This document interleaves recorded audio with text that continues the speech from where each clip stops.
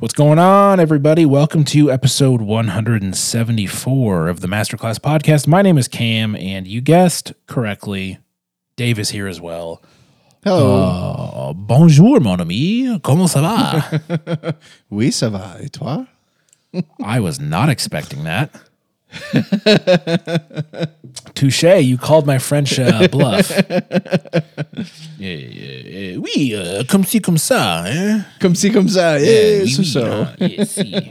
Zut alors. Tribune. Yeah, man. Ooh, that 4.5 years of French is really serving me well right now, isn't it? So yeah, doing all right. No one knew that we were minimally bilingual. Minimally.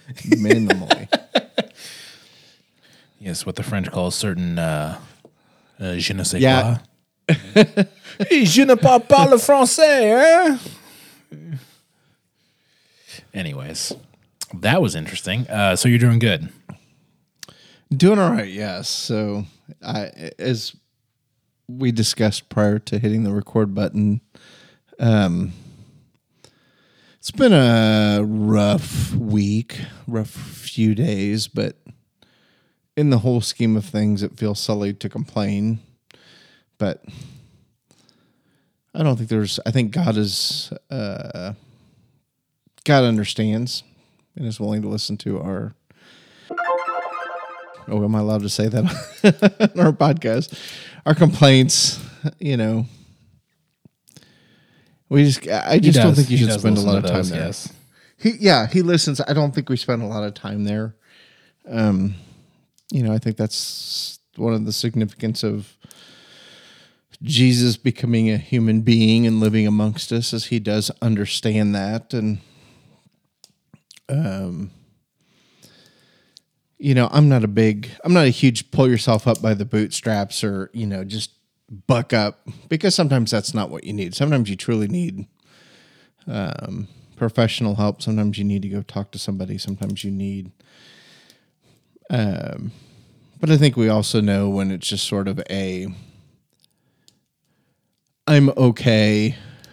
I'm feeling sorry for myself when I really shouldn't, or I'm wallowing a little bit in self-pity, but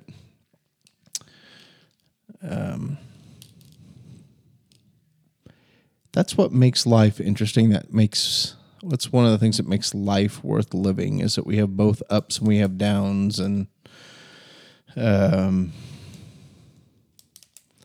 know I'm much better about pursuing him and seeking him when I'm in the downs and life isn't going so well, which is probably a sad commentary on me, but probably truer amongst all of us than, I think a lot more people can relate to that too. So anyway, but doing good, trying to be thankful as we approach the, regardless of when you're listening to this, Cam and I are recording near the American holiday of Thanksgiving. And Indeed. I do think it is important to be thankful for what we have, because that is certainly a decision, a mind frame that if you operate from, you can day in and day out is a better place to be than focusing on what you don't have or why things are going wrong. So Anyway, I'll shut up now. Gosh, I don't want you to shut up, Dave. We have a whole episode to record. Okay, yeah. It's going to be really sad if it's just me talking the whole time. Fair enough. Fair enough. Yes. So we are going to continue in the book of Hebrews. And we're going to start in chapter 3 at verse 15. We're going to end in chapter 4 at verse 13, because whoever put the chapter numbers in Hebrews, I honestly, I think they just closed their eyes and pointed. Chapter goes here and here and here and maybe over here too, because usually chapter markers are put in between thoughts or at places of conclusion and new thoughts beginning. That is not the case for chapters 4, 5, or 6 in the book of Hebrews, as they are stuck just smack dab in the middle of thoughts, which is odd and kind of like weird. Like I feel like we're getting trolled a bit by whoever decided to put the chapters here. Maybe they were on a really bumpy, horse ride, and they meant to put it a few verses down, but they hit a bump at the wrong time and they marked it and it just stuck. Because not obviously, for those that don't know, chapter and verse markers were added to the Bible transcripts after they were written. When they were written in the original languages, there was no verses, there were no chapters. All that stuff has been added in posterity. So this was certainly a choice by somebody, and I don't understand why they made it. So we're gonna plow through chapter 4 as if it's not even there. We're just gonna pretend. So we're gonna go 3:15 through 4:13 for those of you taking notes. But the thought will be complete as far as the what the scripture has to say. Yes, I would agree. So, shall we have a reading, Dave?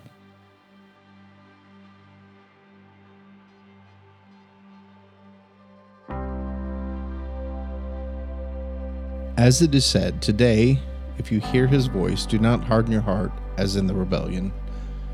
For who were those who heard and yet rebelled? Was it not all those who left Egypt led by Moses? And with whom was he provoked for 40 years? Was it not with those who sinned, whose bodies fell in the wilderness? And to whom did he swear that they would not enter his rest, but to those who were disobedient? So we see that they were unable to enter because of unbelief. Therefore, while the promise of entering his rest still stands, let us fear lest any of you should seem to have failed to reach it. For good news comes to us just as to them, but the message they heard did not benefit them, because they were not united by faith with those who listened. For we who have believed entered that rest, as he has said, as I swore in my wrath, they shall not enter my rest. Although his works were finished from the foundation of the world, for he has somewhere spoken of the seventh day in this way, and God rested on the seventh day from all his works. And again, in his passage he said, they shall not enter my rest. Since therefore it remains for some to enter it, and those who formerly received the good news failed to enter because of disobedience, again, he appoints a certain day, today, saying through David, so long afterward in the words already quoted, today, if you hear his voice, do not harden your hearts. For if Joshua had given them rest, God would not have spoken of another day later on.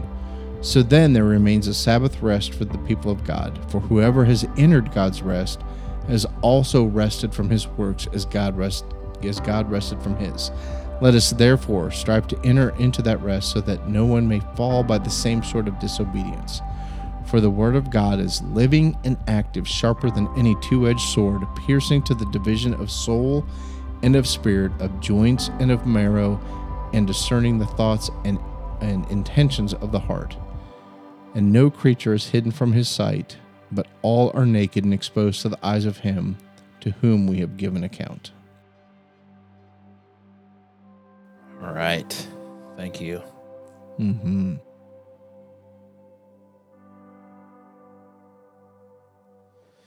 So this carries on, obviously, from what comes before it, our discussion last couple episodes about, Jesus being greater than Moses and, finding this rest for the people of God. And here we see the story carry on about what happened to the people that left Egypt under Moses and what happened to them in the wilderness and the 40 years and all of that. Who were those that heard and still rebelled, right? The people that were rescued from slavery in Egypt, who were led out by Moses, who walked through the parted sea, saw the sea behind them close and destroy the army, were led by a pillar of smoke in day, by a pillar of fire at night, were provided fresh food from heaven every single morning when they woke up. And yet, David, through all of that, still we're like, God, what the crap, man? The desert sucks. Like, can we get some AC, please? And then Moses goes up to a mountain for like a couple of days, and they're like, oh, God's not real. Let's make a cow out of all of our gold, and let's worship it. That cow that we just made 5 minutes ago is what saved us from Egypt 10 years ago. Like, it is mind-numbing how wrong the Israelites got it, with how much direct contact and direct revelation in miracles they encountered, right? And it's so easy for me to sit here in my comfy chair in front of my, nice computer and judge them for it, right? Had I been there, I would have, we've had this discussion multiple times on this show, right? No, I'd have been right there like, yeah, let's make a cow. Woo, worship the cow. I'd have been right there along with them. But it is very interesting to me, that the author of Hebrews is bringing this up again. Like he's really hammering home this concept of what the Israelites did and how they were led by Moses versus what we are called to do when we are led by Jesus. And this concept of rest, and this concept of not being in rebellion, and this concept of not having a hard heart, and all of this stuff. And like it says here, we see that they were unable to enter because of their unbelief. Therefore, while the promise of entering God's rest still stands, like before, it still stands. It's still a thing.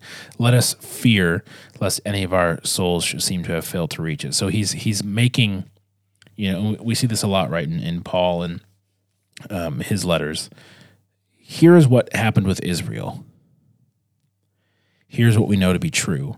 Let us now make the right choice based on what we know to be true and what we've seen in history. Like, let's not let history repeat itself here. Let's make the smart choice and the correct choice to enter into the rest that God has for us before it's too late, right? Before it's Judgment Day. And it's a compelling argument that he makes.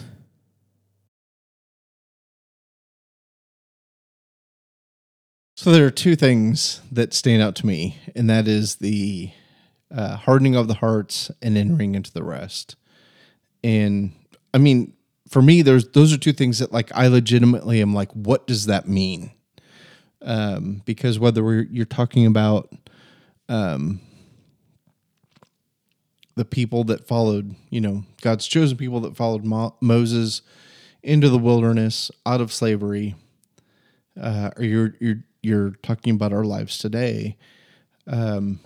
Those to me are two things that have like serious implications for our Christian walk, our journey.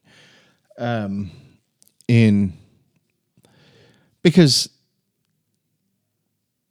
when I look at Pharaoh and the verses in the Bible that talk about him hardening his heart, there is certainly an element of, well, Pharaoh did not then get the opportunity to experience God. But when I think about God's chosen people and following Moses and wandering in the desert, I don't have that same conclusion. I don't see that same sort of connection in terms of did the people who are wandering the wilderness for 40 years, did they truly harden their heart to the point where they didn't experience God? Because it kind of points out to that, well, not kind of, but it definitely points out to, whose bodies fell in the wilderness. They died, right? And so does that mean that they died in essence of not being connected to God? Did they still have a connection to God, that sort of thing? And then what does that rest mean? Is that something we experience in this life? Is that something we experience in the next life? And why is experiencing the rest important? Why is it something that we strive for? Why is it something that we want? I have a couple questions. When you say Pharaoh didn't experience God, what do you mean? Well, again, so I would say there's an assumption on my part, and I would probably need to go back and find the exact verse, but there's those verses talk about like God allowing Pharaoh's heart to be hardened, and all of those verses to me lean towards like a definitive choice to choose against God. Like, although he's seeing all these signs, although it's very clear that the God of Moses, the God of gods, the one true God is the one doing all this. And again, this may be my own sort of like putting meaning on something. So I may be, correct me if I'm wrong. But I get this sense of Pharaoh's heart being hardened, really kind of being something that he can't return from. And so I'm asking these people, the Jewish God's chosen people who are wandering in the wilderness with Moses, if we harden our hearts as they did in the rebellion, is that the equivalent of what Pharaoh was doing in terms of the plagues and letting the Hebrew people go and that sort of thing? Or is it different? I suspect on some level it's not. So were there Hebrew people in the desert that, as it says, bodies fell in the wilderness, that did not have a relationship with God, that were not connected with God, that did not get to experience the promised land? I mean, what does that mean, I guess, is what I'm getting at to some degree, very badly. That's interesting. Because my first thought when you said Pharaoh didn't experience God was, well, yeah, he did. He just experienced, I think the wrath of God. Yeah, exactly. But then, there is that interesting stumbling point in that story where it says that God hardened Pharaoh's heart, which has always been tricky to comprehend. Why would God do that to somebody? Why would God actively harden someone's heart? And is it that person's fault at that point? Is God condemning that person to an unfair, what's the word? Position, destiny, if we want to be grand about it. The bottom line is God can do what God wants to do, right? Because he's God. Mm-hmm.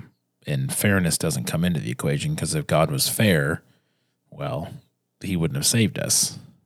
So we can't embrace salvation and then tell God he's not being fair, because salvation's not fair. There's nothing fair or equitable or deserving about it. No. It's the exact opposite of that. It's abundant grace and mercy and forgiveness in a universe that there's a whole lot of that missing. So it is. This whole story is just a difficult one to try and understand, right? Because God is actively freeing people from oppression. God is actively leading people out of that oppression into freedom through miraculous signs and wonders, and those people are so just missing everything. Mm-hmm. They're so hit or miss. They're so up and down. They're with God one minute. They're angry at him the next. They're with God another minute. They're banking a cow out of gold. They're with him. They're mad about the food. Like, they are so fickle, and I'd say unpredictable, but they're pretty darn consistent in their ability to get it wrong. And so, to your point, is the hardening of their heart in the desert different than the hardening of Pharaoh's heart and what led to that exodus? And the only thing I can say, and I can be very wrong here, so please, Dave, correct me, or a listener, correct me. I don't think it ever says in Scripture that God hardened the hearts of the Israelites, but it does say that he hardened the heart of Pharaoh, and that is the one distinct difference that comes to mind as we talk about this. And I don't know how significant that is or is not. I'm certainly not an expert on this story. Yeah. So it's Exodus 7, particularly verse 3, where it says, "But I will harden Pharaoh's heart, and though I multiply my signs and wonders in the land of Egypt, Pharaoh will not listen to you." And it goes on from there. But the very people that we're talking about in Hebrews, and particularly in Hebrews 3 through 4 that we're talking about, they are wandering in the desert, like you said, after God releases them from Pharaoh. He gives them an escape route to get away from Pharaoh. Moses is leading them, and I guess I'm with you in this in terms of I don't know what the distinction is with Pharaoh and with the Israelites and the hardening of the heart. And is God the one doing it? Is it a choice that they're making? Because it does. It reads, to me, it reads very differently. And particularly in the verse that we're looking at,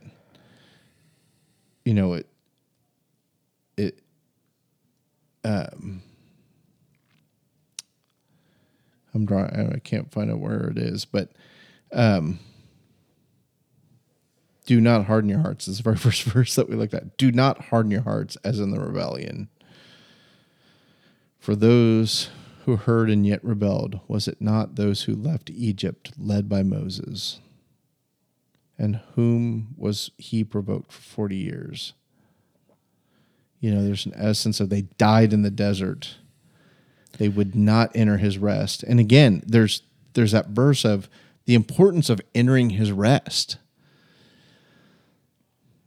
So I don't know that I'm going to go ahead. Sorry, before we get to the entering his rest thing, I find it really, really interesting that, like, if you, and again, I'm recalling here from memory, so I could be a bit fuzzy, but if you go back and you read that whole story, right, of Moses and the Israelites and Pharaoh, Pharaoh relents and lets them go. And then his heart is hardened by God. And then he decides, okay, just kidding. Haha, takesy backsies. I'm going to come kill you all, right? Mm-hmm. So what does it say? What does it say about humans that God has to harden the heart of the emperor who is enslaving an entire people group so that he can provide a miraculous escape for his people, but then does not have to harden the heart of the people that were saved by miraculous circumstances over and over again, and they still rebel against him?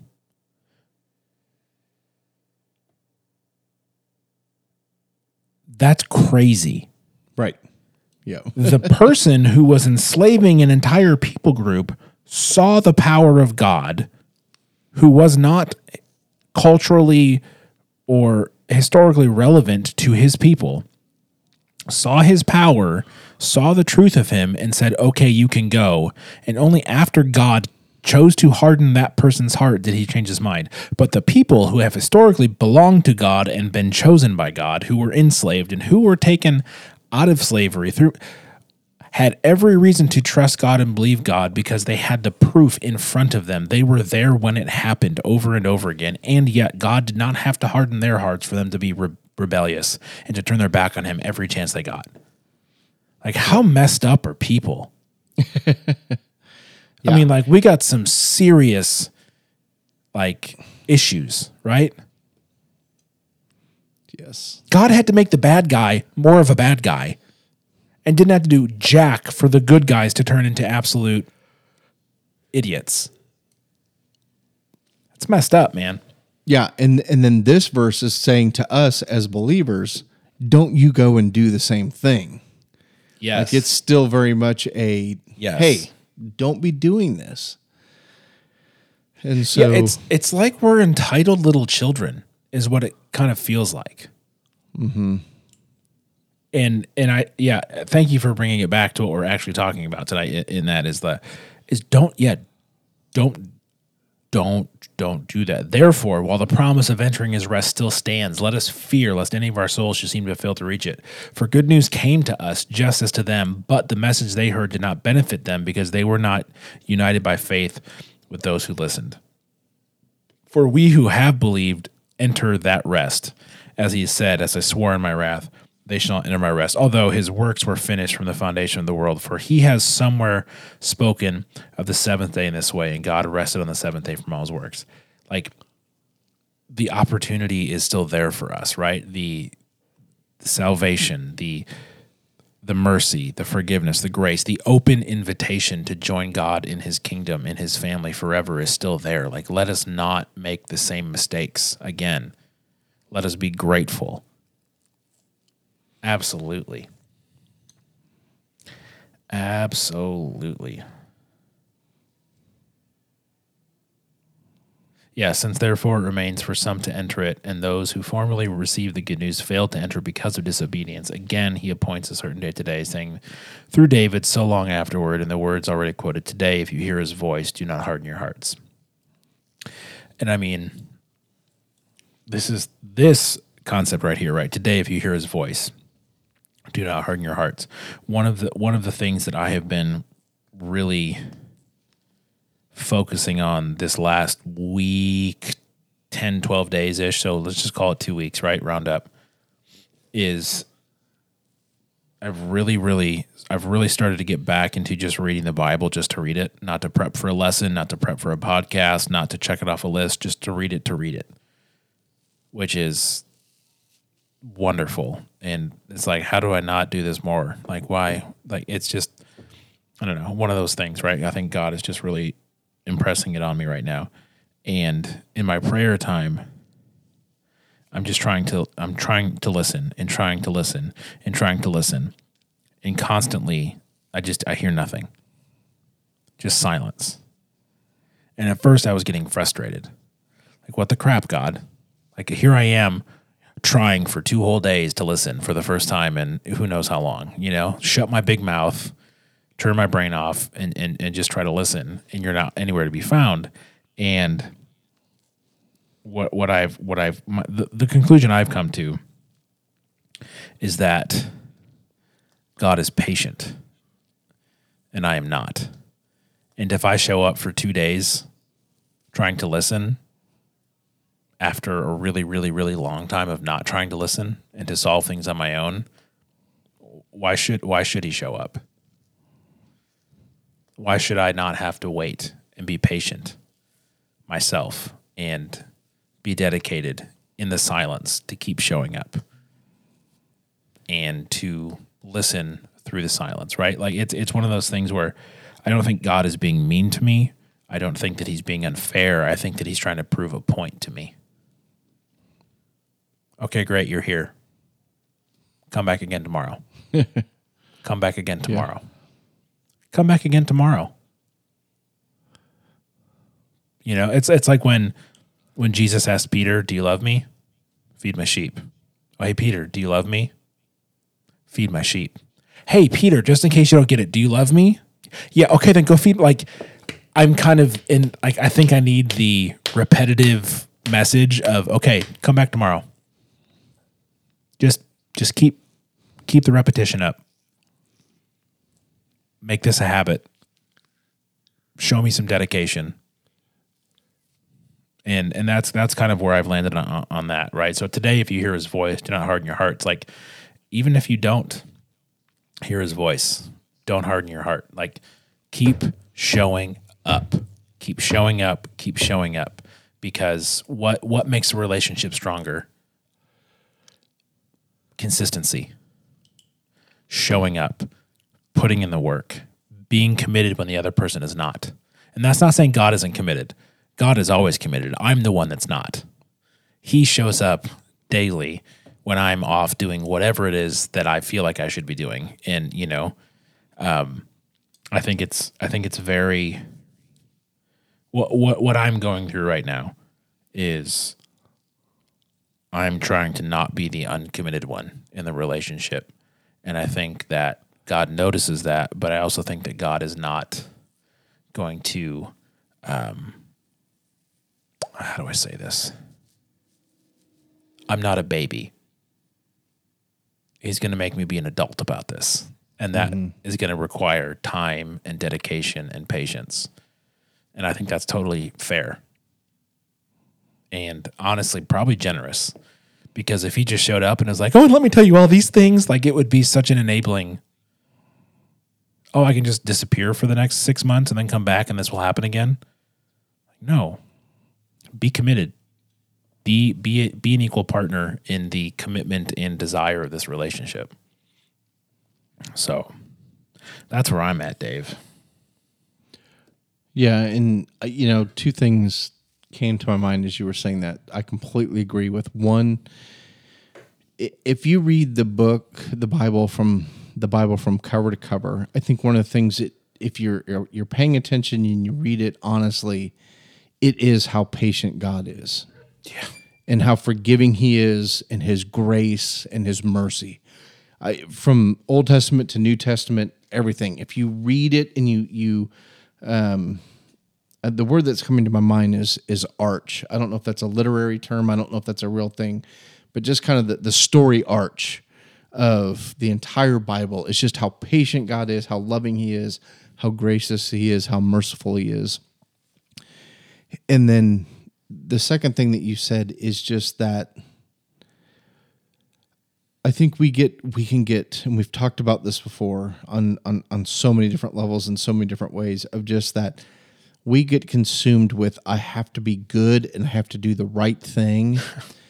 and we can't. And it's just what you said. It is showing up day in, day out. And even as I say day in and day out, that may be you have a week, weeks, you may have months, maybe even years where you're not doing the day in and the day out. But it is just sort of that continual of, I know God is who he says he is. I need him. And while I fail miserably, on some level, I feel like that's all we can do is just simply show up. And so there's that consistency over our 70 to 100 years, our 20 to 100 years that we spend on this earth, of just showing up and acknowledging that he is God, and that we are going to have those times where I don't know if our hearts are legitimately hardened. If it appears that they're hardened, I don't know how that, again, I don't totally understand that. But we still return to him and we acknowledge our dependence on him, submission to him. And it is not about doing the right thing all the time, even though we should strive for that. So I'm going to shut up and quit talking. I agree with those two things right there. God is patient, and we got to show up day in and day out over the course of our life. Yeah. So let's jump ahead here to the last couple verses, the last three verses, 11, 12, and 13, because I think while these verses were not the impetus for why we started this show almost 6 years ago, this certainly resonates and underlies the reason we started this show. Yeah. And it says, let us therefore strive to enter that rest, so that no one may fall by the same sort of disobedience. For the word of God is living and active, sharper than any two-edged sword, piercing to the division of soul and of spirit, of joints and of marrow, and discerning the thoughts and intentions of the heart. And no creature is hidden from its sight, but all are naked and exposed to the eyes of him to whom we must give account. And it's an incredibly beautiful, powerful, evocative, illustrative explanation of the power and the breadth and the depth and the life-giving nature of the Word of God. And we would not have started this podcast almost 6 years ago if we didn't believe this to be true, that the Bible was worth reading, that it was worth discussing, that it was worth debating, that it was worth engaging with, because what it says matters. And understanding the truth matters, and understanding what God has to say about himself and about us matters. And this is honestly verse 12 is one of my favorite verses in the entire Bible, because it's the Bible standing up for itself and saying, hey, look, this is what I am, and this is what I'm about, and this is what I can and will do. And it's been one of my favorites since I was a high schooler when I first read it. And it remains that way today. Like, I'm getting a bit emotional just thinking about it. Mm-hmm. Yeah, and whether it's the people following Moses in the desert, or if it's us today, for me, and it's what's coming to mind is, you can't fake it with God. You can't fake it. And so, but there should also kind of be a reassurance in that if we truly desire to know him, to spend eternity with him, even though we fall, even though we stumble, even though we mess up, we still come back to him. We desire him. We're longing for that, and I think for me, that rest is being in a relationship with him. Whether that be our life here on earth, whether it be eternity, there's a peace, there's a rest that comes from being with him. And so, yeah, the word of God, it discerns the thoughts and the intentions of the heart, and we can't fake it with him. And so, he knows how much we really do desire him or don't desire him. And, it's always really interesting to me when I have conversations with people that just don't believe in God, that do not desire him, because one, it saddens me. Two, it's an eye opener for just that realization of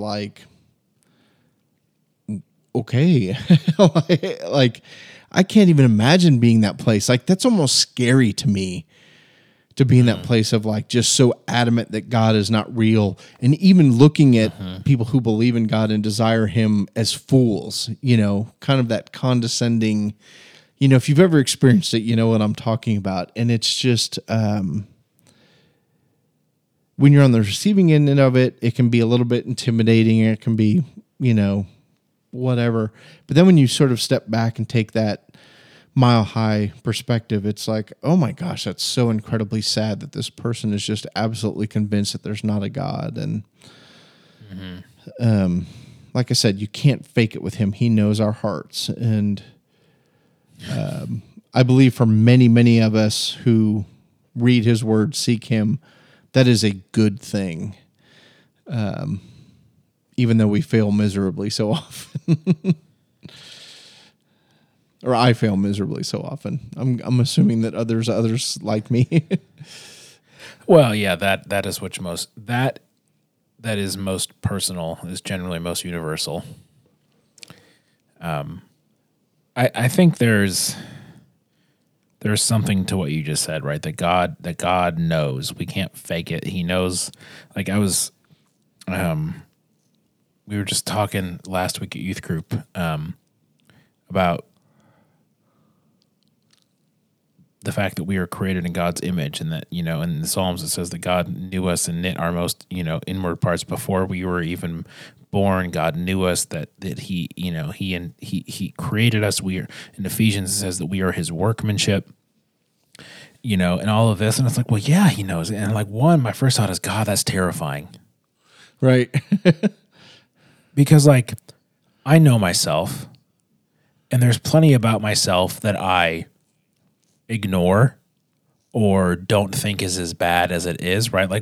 We get into that justification game. Well, I'm not a murderer, right? Or I'm not as bad as this person or whatever, right? And we tend to think of ourselves in better light than we should, because That's, self-preservation, right? Some of us do, and some of us beat the crap out of ourselves and treat ourselves way too harshly. But God is the one that knows us truly, and yet chose to save us. Scripture says that while we were still his enemies, God died for the ungodly. It wasn't because we got good enough. It wasn't because we were funny enough or good looking enough or smart enough or we knew the Bible enough or we said the right prayer enough times or we were born into the right family in the right city, went to the right college, whatever other qualifier you want to put on it. God died for us while we were still his enemies because he's just that stinking good. Yeah. And so while my first instinct is that God knows the inmost part of my being and my heart and my motivations, while my first thought is that terrifies me, my second thought is, oh my gosh, he knows all of that and still died so that I could be part of his family. If that doesn't just bring you to your knees and make you thankful, I don't know what else will, to be frank. That is true. Yes. Absolutely. And that's, one of the parts of the Bible for me that, as it says here, pierces to the division of soul and spirit, the joints and a marrow, to those places in our bodies that are so intertwined and so close and so discerning the thoughts and intentions. How can you get to the point where thoughts and intentions are different? How can you separate? It is so minuscule and atomic, not necessarily on a biological level. It is with joints and marrow, right? But soul and spirit, thoughts and intentions, that's a level of discernment that only God can have. I can't separate my thoughts and intentions. I can say that's an intention, that's a thought, and everything in between is I don't know where that belongs. There's too muddied. And, that thought that I just had about God knowing my innermost thoughts in my desires and my intentions and my motivations and my temptations and my sin, and knowing all of that and still being able to separate that from my soul and my worth as being his son created in his image. The fact that he can separate those and send Jesus to die for the crap to redeem what God intended me to be all along. The fact that he can separate those and I can't, and that he chooses to do so. Yep. Come on. This is where I need an air horn, Dave. Not only can God separate those things and redeem the broken parts and uplift the good parts and bring it all together, and he chooses to do so, because it's one thing to have the power, it's another thing to choose to use the power. And he does both. Yep. And that's just, man, I think I could go run a couple miles right now, and that's saying something.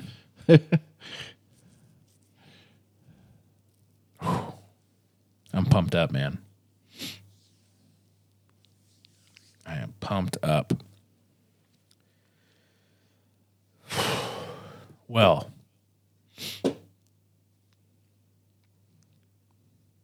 that's all I got to say about that. I think we're just going to call it right there. We're gonna pull the parachute on this one and come to a screeching halt. Yeah, I'm with you on that. And land safely at the end of the episode. Friends, thank you so much for taking your time and listening to this 174th edition of the Masterclass. We're grateful for your time, for your willingness to listen, and if you want to engage with us, that would be awesome. Again, all the links are in the show notes. If you've listened to the show before, you know where it's at. If you haven't, I'm about to tell you. Show notes are in your podcast player of choice, or you can go to supermegacorp.net/masterclass/174, and all the show notes will be listed for you there. That's links to all the good stuff we talked about, as well as links to email, Twitter, and phone number. So you have multiple ways to get in contact, to ask questions, to offer corrections or suggestions. All of those are welcomed, and we look forward to those. And I think that's going to do it for us, Dave. I do too. All right, folks. Thanks again, and we'll be back next time. Be good. Bye.